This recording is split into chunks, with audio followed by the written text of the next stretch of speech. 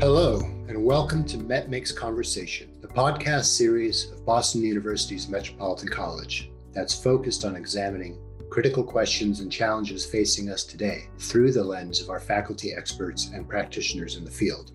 I'm Nathaniel Bradley, and I'm here with Professors Janan Gunesh Chorlu and Barry Lin from Metropolitan College's Supply Chain Management Program, who are graciously joining me to talk about supply chains and some of the challenges facing the industry today, as well as solutions emerging from those challenges and demand for talent in the field.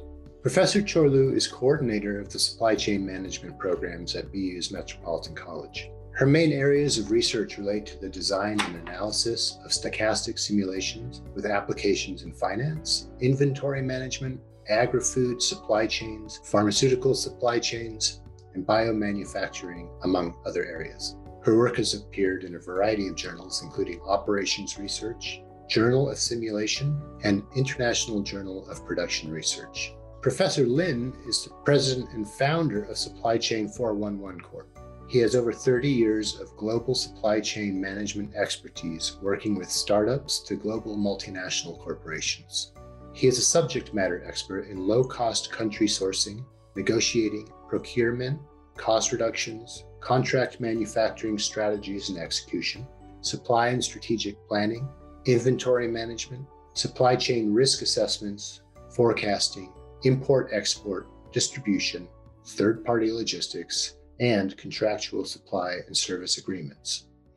Professor Chorlu, Professor Lin, thank you for taking the time to be with us today. Well, thank you for having me. It's a pleasure to be here.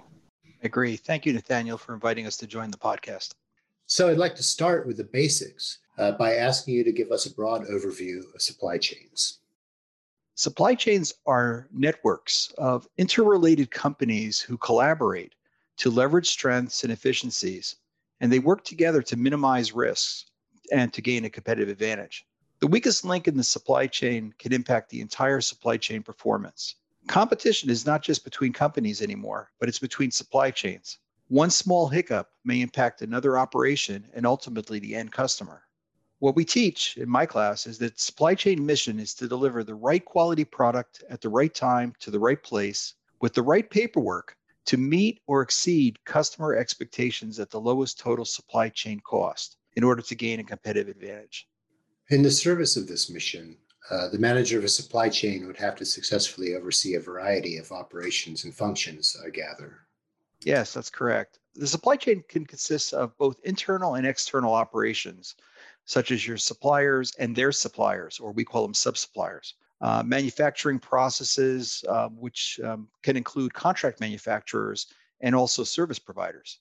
Distribution systems, such as warehousing, logistics, and customer service. And customers can be who you sell directly to, could be a wholesaler or a retailer, or it could be the end customer, and service and repair operations.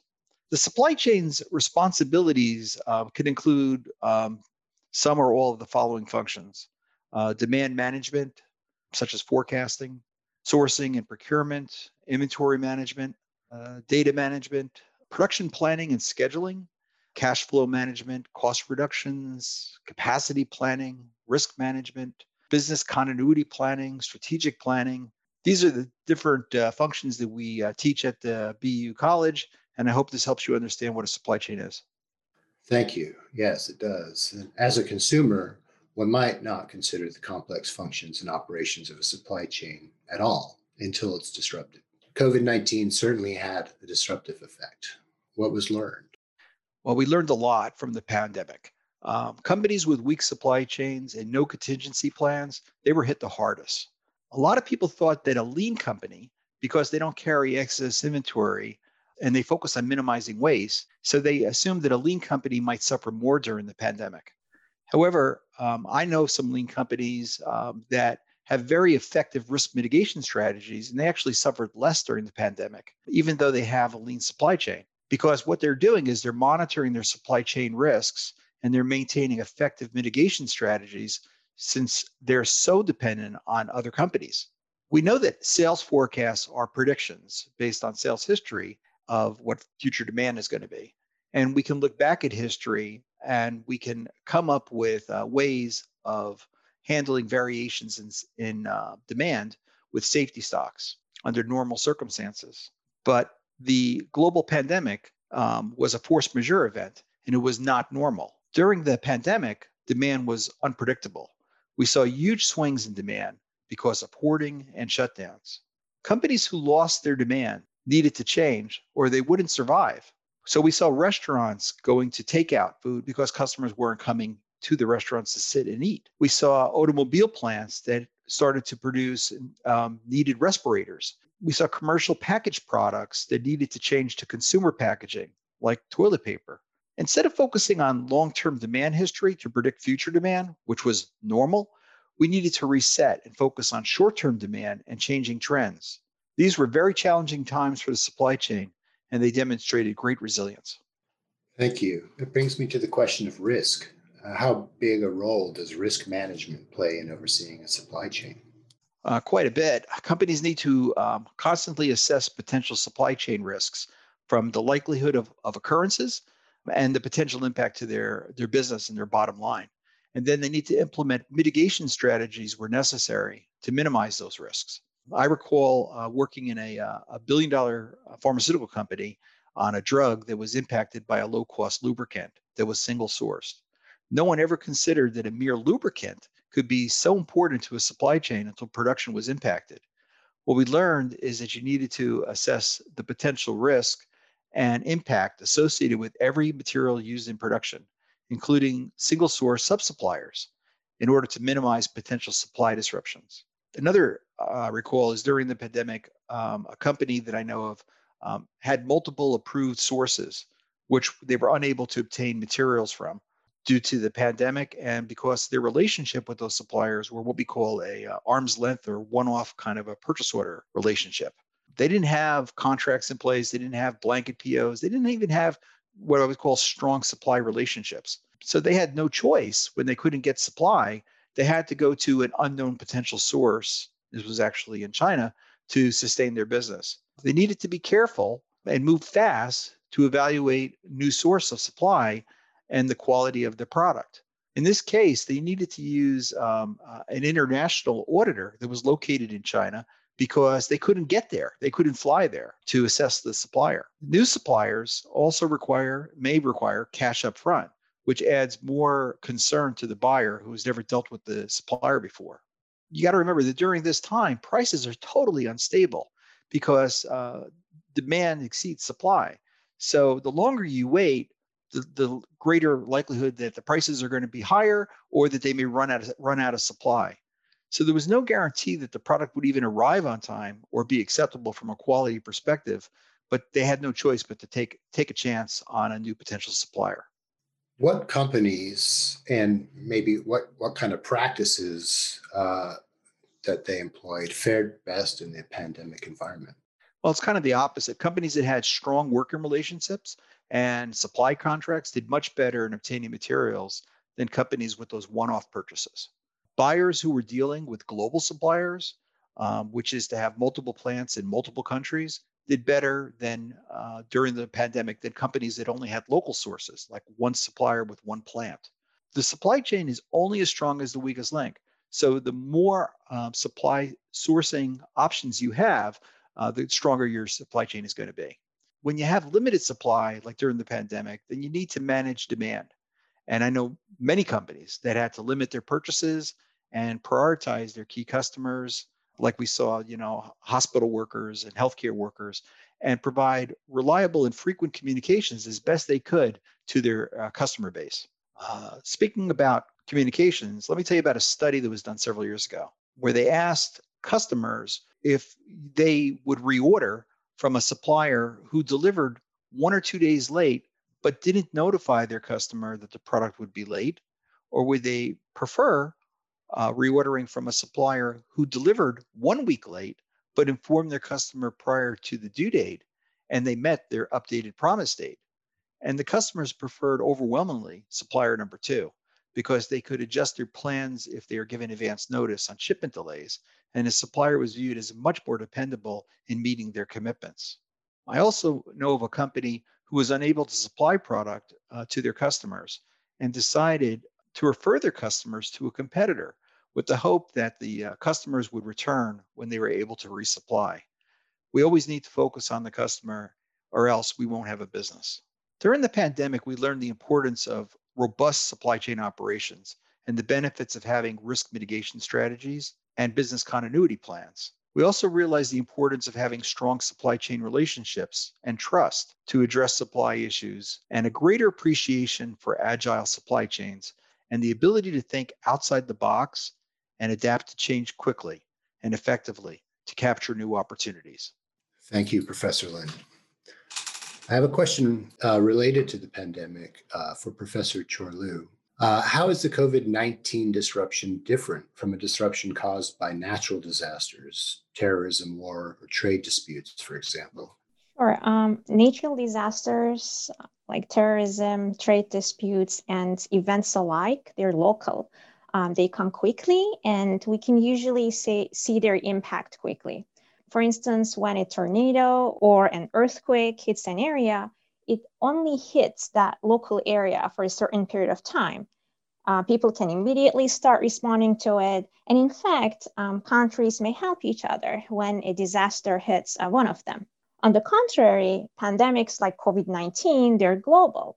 They grow, they linger for a while, and they may look like they disappeared, but they can come back. And unfortunately, this is what we're experiencing now. So we're talking about a longer time horizon.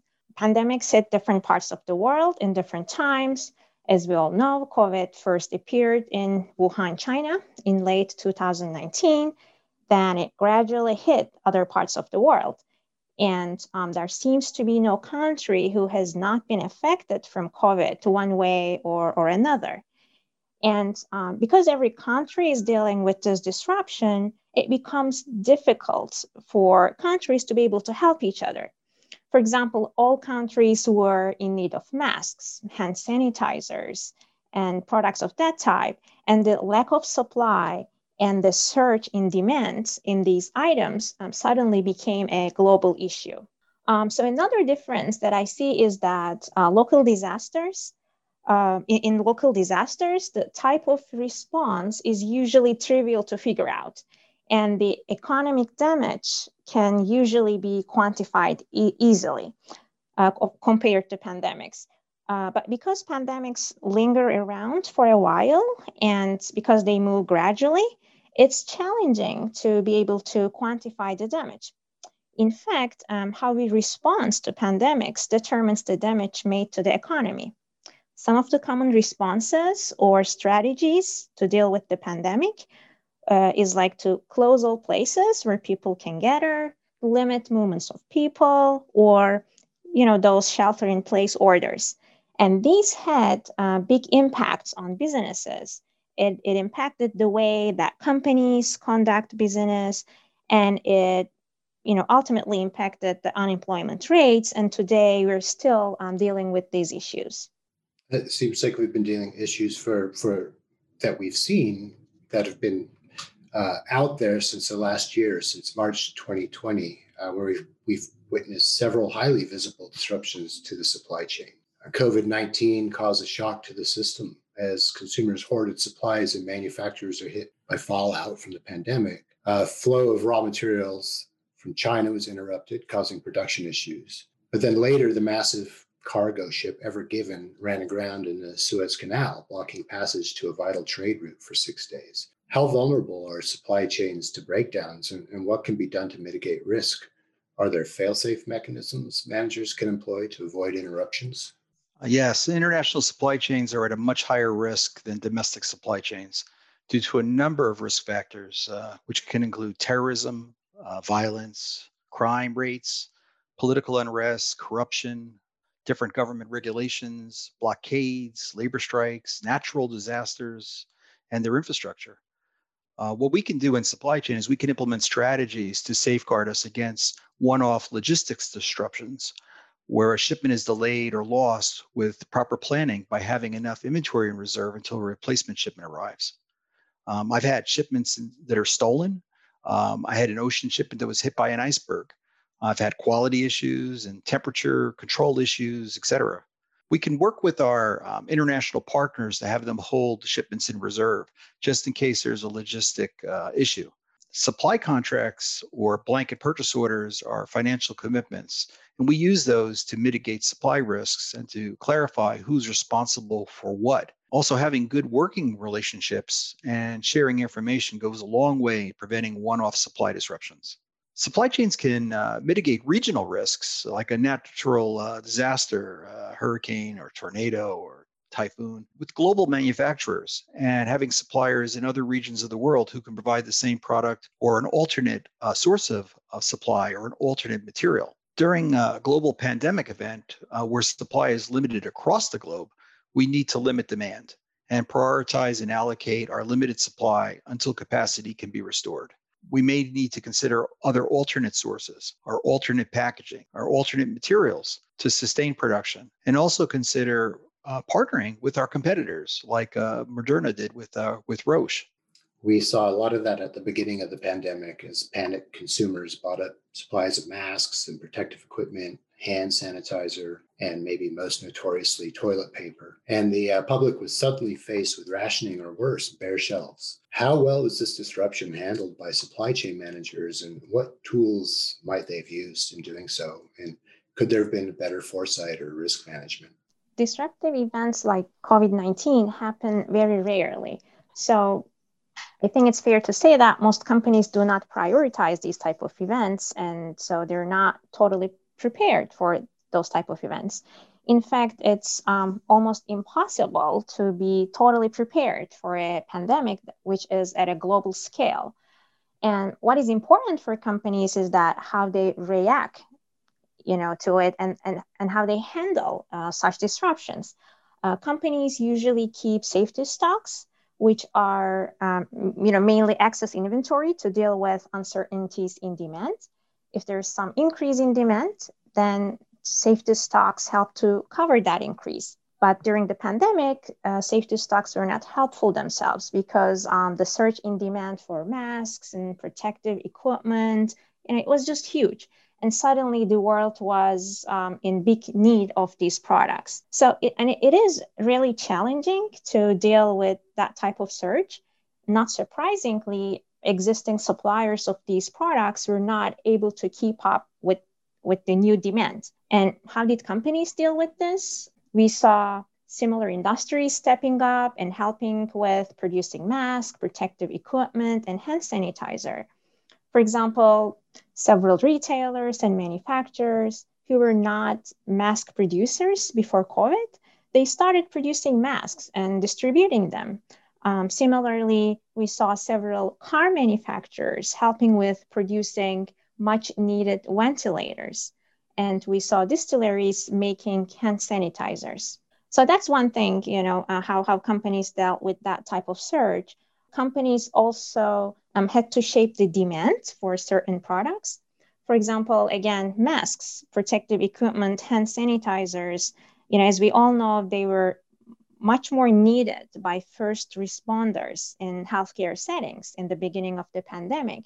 So therefore, we as consumers, we were not able to reach those items.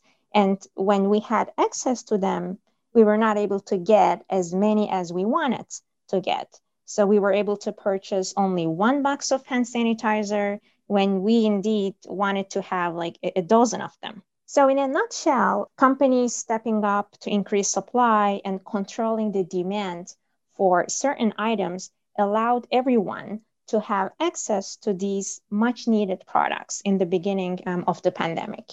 I'd like to add that during the pandemic, we saw the best and the worst in people and companies. Some hoarded products and were greedy. Others reached out with kindness and offered help. We saw many companies show compassion to their employees and their customers. However, not all companies survived the pandemic, but those who did are now stronger and more resilient. What kind of challenges do you foresee for supply chains coming up, and how can future managers prepare? So, of course, there will be challenges, but with challenges come opportunities. So I see them more like, opportunities. So let me talk about a couple of those opportunities that I think are awaiting supply chains and supply chain managers. The first one is e-commerce and omni-channel retailing. Companies were experimenting with both, but with COVID, e-commerce gained a lot of importance. Several companies who didn't sell a single product online, they had to set up a system which will allow them to do the online transaction. And if you're selling online, then you need to think about how to develop your online capabilities, how to deliver items to customers' hands. So it's a whole network that you need to build there. And it is challenging. Omni-channel retailing, it's definitely, an opportunity for companies, but you need to think about which products to carry in your physical store and which products to carry in your online store. And from which warehouse should you fulfill a certain demand? Will you be able to compete with existing players in the market who already have the online capabilities and the structure? So there's a lot of opportunities there. The second opportunity that I see is the increase in automation efforts. So as the buying habits of consumers change, we see that companies are putting more efforts to automate their supply chains. Automation is not new, but it just made so much sense for companies during the COVID era because it reduced human contact, for example, and which was very important, as we all know. We see also an increase in the use of robots for several purposes. The use of robots was on the rise before COVID, but COVID just accelerated their use, mostly because robots don't get sick. They don't need to follow social distancing rules. They're not, affected from the virus. So again, it just made so much sense to use robots in warehouses and for last mile deliveries. But there are a lot of questions that are still being expected to be explored there. But of course, with those questions come, I think, a lot of good opportunities. The third opportunity is additive manufacturing or 3D printing, which thrived with the pandemic. It allowed companies to increase their capabilities and their capacities for some products, like the critical products, including face shields, masks, ventilator parts, and so on. And companies are still experimenting with this technology, so there'll be a lot of questions to be explored and hurdles to be overcome there. I would like to touch on supplier management a little bit. It became one of the most important topics during the pandemic. It is indeed a very classical topic that we cover in our supply chain management class, but its importance has been just emphasized during COVID. Like, which suppliers should we work with? Onshore or offshore suppliers? Do we need redundant suppliers? These type of questions had to be answered by companies, and they are still being answered. Finally, blockchain is another technology that I think is emerging with several benefits.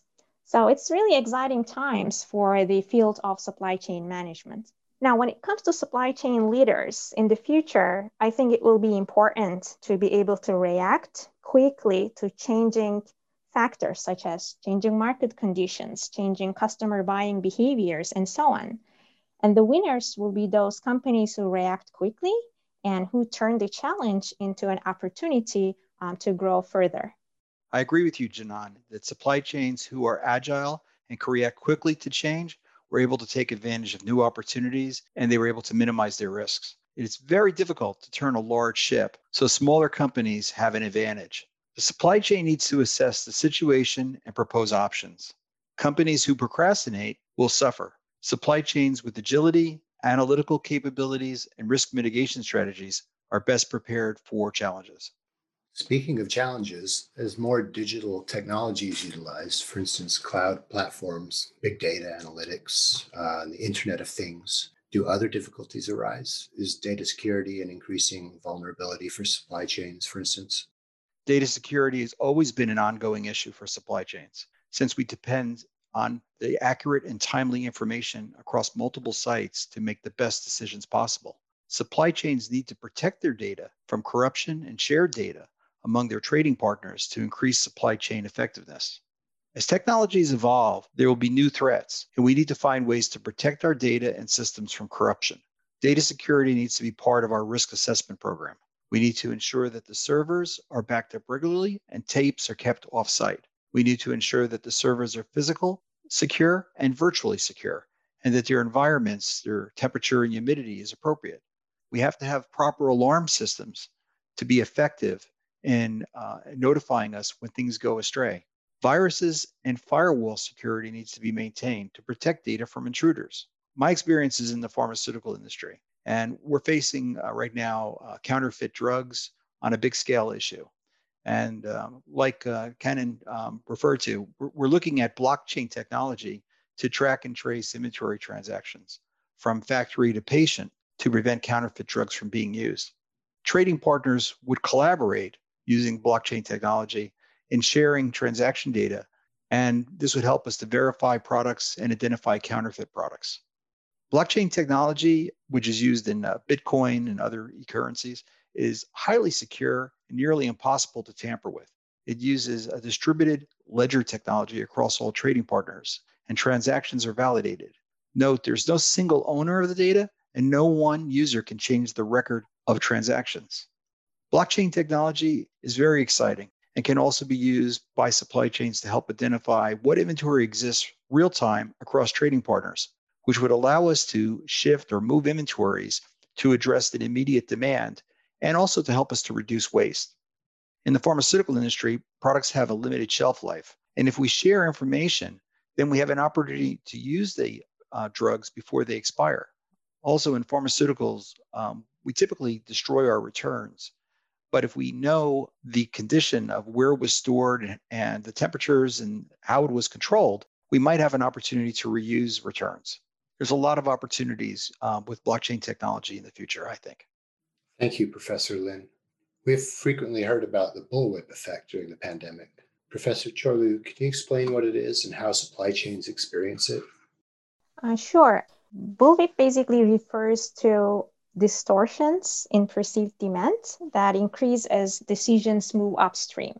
And what do I mean by moving upstream here is that I mean moving from consumer level to the factory level in a supply chain. So if we have in our supply chain, like, consumers buying from retailers, buying from wholesalers, buying from distributors, and then finally the factory levels, as we go from consumer to factory, we're going upstream. So let me give you an example here to explain how supply chains experience bullwhip effect and how we did experience it during the COVID era. Let's look at a typical product, and because we heard a lot about toilet papers in the beginning of the pandemic, so let's take our toilet paper as our product here. So the retailer sells certain number of packages every day, and it carries some inventory of toilet papers. And when the retailer sees a surge in demand, like everybody wants to buy, toilet papers, it will likely sell all of its inventory, and it will sell even more. Now, the retailer has to order from the wholesaler in an amount that will satisfy its new big demand, and that will also restore its inventories. And if the retailer thinks that this surge will last, then it will order even more just to be able to satisfy the expected huge demand in the near future. Now, the wholesaler sees, a surge in demand from the retailer, and the wholesaler will act similar to the retailer, right? So the wholesaler has a similar thought process, and the distributor will do the same, and finally comes the factory. So the demand that the factory sees will be amplified, and it will be very different from the actual demand that the retailer sees. And as a result, we see, a lot of inventories forming in different parts of a supply chain, and this leads to inefficiencies in supply chains. And the companies that are hit most from this are the ones that are upstream, like the factory in this example. So the factory finds itself producing in huge amounts, and those amounts are actually very far away from the actual, from the real demand. So bullwhip effect, it's not a new phenomenon. So I'd like to mention that it's been an issue that supply chains have been dealing with. And in fact, we used to teach it in our supply chain class. I teach it every semester with a game that illustrates how bullwhip effect forms in a supply chain. So it's like an eye-opener for a lot of students. But this phenomenon, it's been highlighted with COVID, and several companies experienced it at a bigger scale because of the sudden and sharp increase or decrease in the demands of certain products. Thank you. I'm going to change gears here to ask what industries are looking to hire supply chain managers, and are there particular skills gaps that we need to train for? Professor Lin, what kind of roles might one expect to fill with a graduate degree in supply chain management, such as the one available through Boston University's Metropolitan College? Thank you. Supply chain field is very hot right now, and I believe this will continue since many companies and industries have learned the hard way of the importance of a strong supply chain from the pandemic. Um, I know of many senior supply chain managers that are moving up to new opportunities, and this makes room for others to enter the field. I also believe that supply chain will be elevated in more companies to the C-level suite. Companies are seeking supply chain managers and consultants with knowledge and experience to help improve their operations. BU students can share their internships and capstone project experience to demonstrate their capabilities and experience in working with companies to help solve real problems. Let me share with you a note I received from one of our students who was recently hired as an operations management position with Amazon upon graduation with his master's degree. He said, "The majority of the preparation I did for this interview was to review the class material provided to me throughout your course. Apparently, the interview went well because I wound up doing 2 more interviews that day and was formally offered less than 24 hours later. I have no doubt that I owe this opportunity to both of you. Your class had both the breadth and depth needed to understand and speak intelligently about operations." What a great testimonial. Thank you. What are your thoughts on careers and skills gap, Professor Chorlu? Yeah, I agree with Barry. During the pandemic, we've seen risk management gaining importance. Logistics and transportation operations have seen numerous challenges. So companies are working on improving their logistics operations. Also, it became more important than ever to be able to use right analytical tools, for example, to sense the demand and to respond to it. So risk management, logistics, and analytics are hot areas today in supply chain management. So at BU, our supply chain students can choose from 3 concentration areas, and those areas are analytics, logistics, and risk management. Our students gain knowledge in all supply chain operations and functions from both a quantitative and a qualitative perspective. And more importantly, they learn how to apply their education, as Barry mentioned. So I believe that we, BU Metropolitan College, we are responding to the transformation in the area of a supply chain with our revamped supply chain management program. So as the industry and the trends are changing, our curriculum and the degree that we're offering are changing to meet the demands of the industry. So I believe that our graduates will be confident in helping companies to improve their supply chains by following the recent trends. There's one more thing I'd like to mention about our supply chain management curriculum and how it applies, basically how in real world, our students have an opportunity to earn a Lean Six Sigma Green Belt certificate, which focuses on minimizing waste and delivering products or services to end customers in a way that the product or the service meets or exceeds the customer needs. And achieving this, getting this certificate, it significantly increases the value of the student in the workplace. Thank you. That's a great opportunity. I'd like to end with a question about what the global supply chain might look like in a post-pandemic world. Will it be more resilient? During the pandemic, we've seen almost every part of a supply chain being impacted, from this big disruption. We've seen big changes in demands for several items, and we've seen changes in supply of several items. We've also seen a lot of difficulties in transportation and logistics. So I believe that for companies, a lot of learning had to happen in a very limited amount of time. Risk management gained importance. For example, some companies realized that they didn't have a proper risk management system and they didn't have like a business continuity plan in place. Others realized that they have them, but they were just on paper. And based on the lessons learned, we see that a lot of companies are revamping their supply chains in several ways. So I expect that we will have more resilient supply chains in the future. And I think not only resilient, but more flexible and more agile supply chains in the future. In fact, those companies who were able to handle the disruption and who even thrived were the ones who were able to react quickly to the changing environment. Thank you, Professor Canan Çorlu and Professor Barry Lin, for sharing your time and your insights with us. It certainly sounds like a bright future for supply chain management professionals. For more information about supply chain management graduate programs at Boston University's Metropolitan College, please visit www.bu.edu/met. Professors, thank you again.